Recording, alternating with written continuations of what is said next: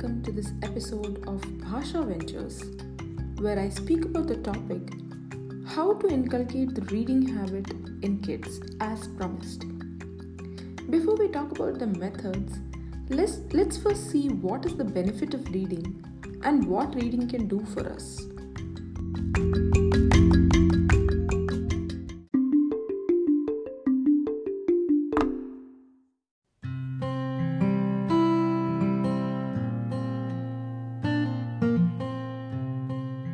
Reading a book is a hobby that's almost universal.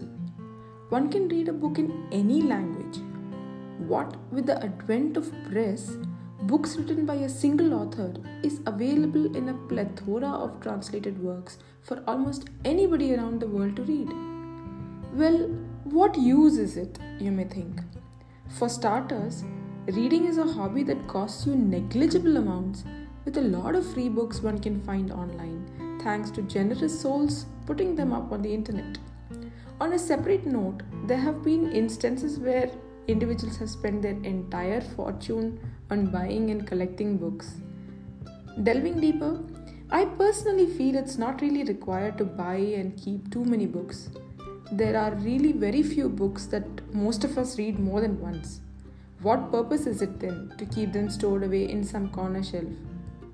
But on a lighter note, yes, a shelf full of books does serve as an excellent backdrop for a video conferencing call, as it is seen quite often these days. So, hovering back, it's indeed better to just store these books that are one's absolute favorites or those that are of sentimental value like a gift. There are libraries exactly to solve this predicament where you borrow books, read them, and return them back for someone else to get an opportunity to read them. Presently, there are also options to buy new books, read them, and sell them to used bookstores where someone can purchase them at a discounted price. Then, of course, there are subscriptions on Kindle where you could read the electronic form of the book online or offline for a very small price. Now, let's talk about the meditative effect of books. Well, what is meditation? There are several definitions to this term, but personally for me, it's the point of taking your mind to a place where it's not bogged down by worries of the future or thoughts of the past. A book aids in this by transporting you off-site to the scene in the page, making you identify with the characters, identify with the plots, or even the distant lands, visualizing everything in your mind's eye. With this wonderful possibility, one can even travel to different places just by the imagination rendered by the books and its authors. Why, even travel back or forward in time, as we see in books by Isaac Asimov and Michael Crichton, to name but a few.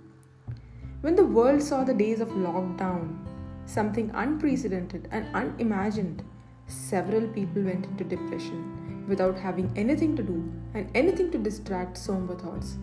It is at such times that a book can be your companion, cajoling and coaxing you out of the heaviness of your thoughts and mesmerizing you with unknown beauty through the power of the very same mind.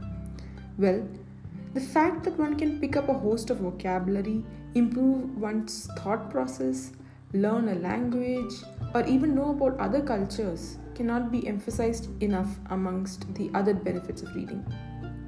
I still remember the excitement that coursed through me as I read the books of Enid Blyton, J.K. Rowling, Dan Brown, Arthur Haley, and Robin Cook. Now that I've sold you on the idea, let's see how to make this a habit. For an adult first, select a simple book to start with if you've not been reading for a significant part of your life, and I hope that's not true. Select a genre that you enjoy. Select a suitable time, either bedtime or maybe even in the loo. Yes, that is one place where neither you're going to be disturbed nor can you possibly multitask with anything else just then. And aim to read at least a page or two each day, at the very, very least. See, persistence is the key. Do not give up on the book until you reach a point where the plot starts to unfold and things get exciting. And what I typically see, it could sometimes even take up to 10% of the book to get to the plot of exciting twists and turns. And then at that point, you don't need to be forced. You definitely want to know what happens next, and so you will read. Now, translating this to children, this is exactly what my mom used to do when she initially started reading books out loud for my sister and I.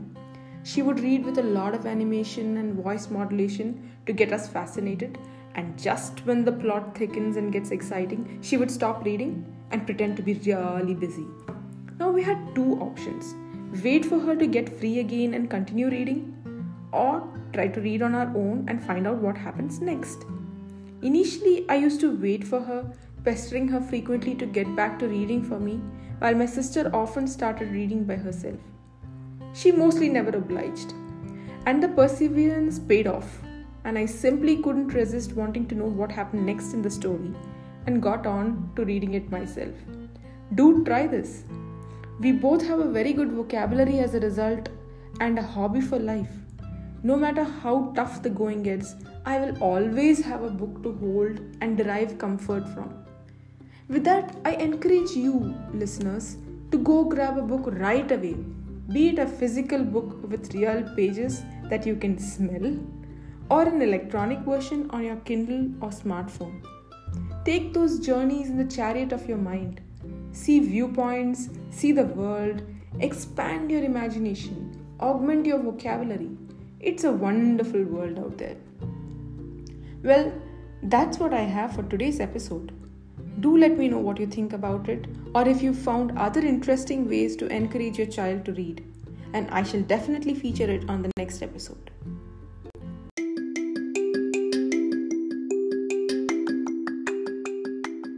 In the next episode, I'll talk about the adjective happy, and let's explore different ways of expressing your happiness with other similar adjectives.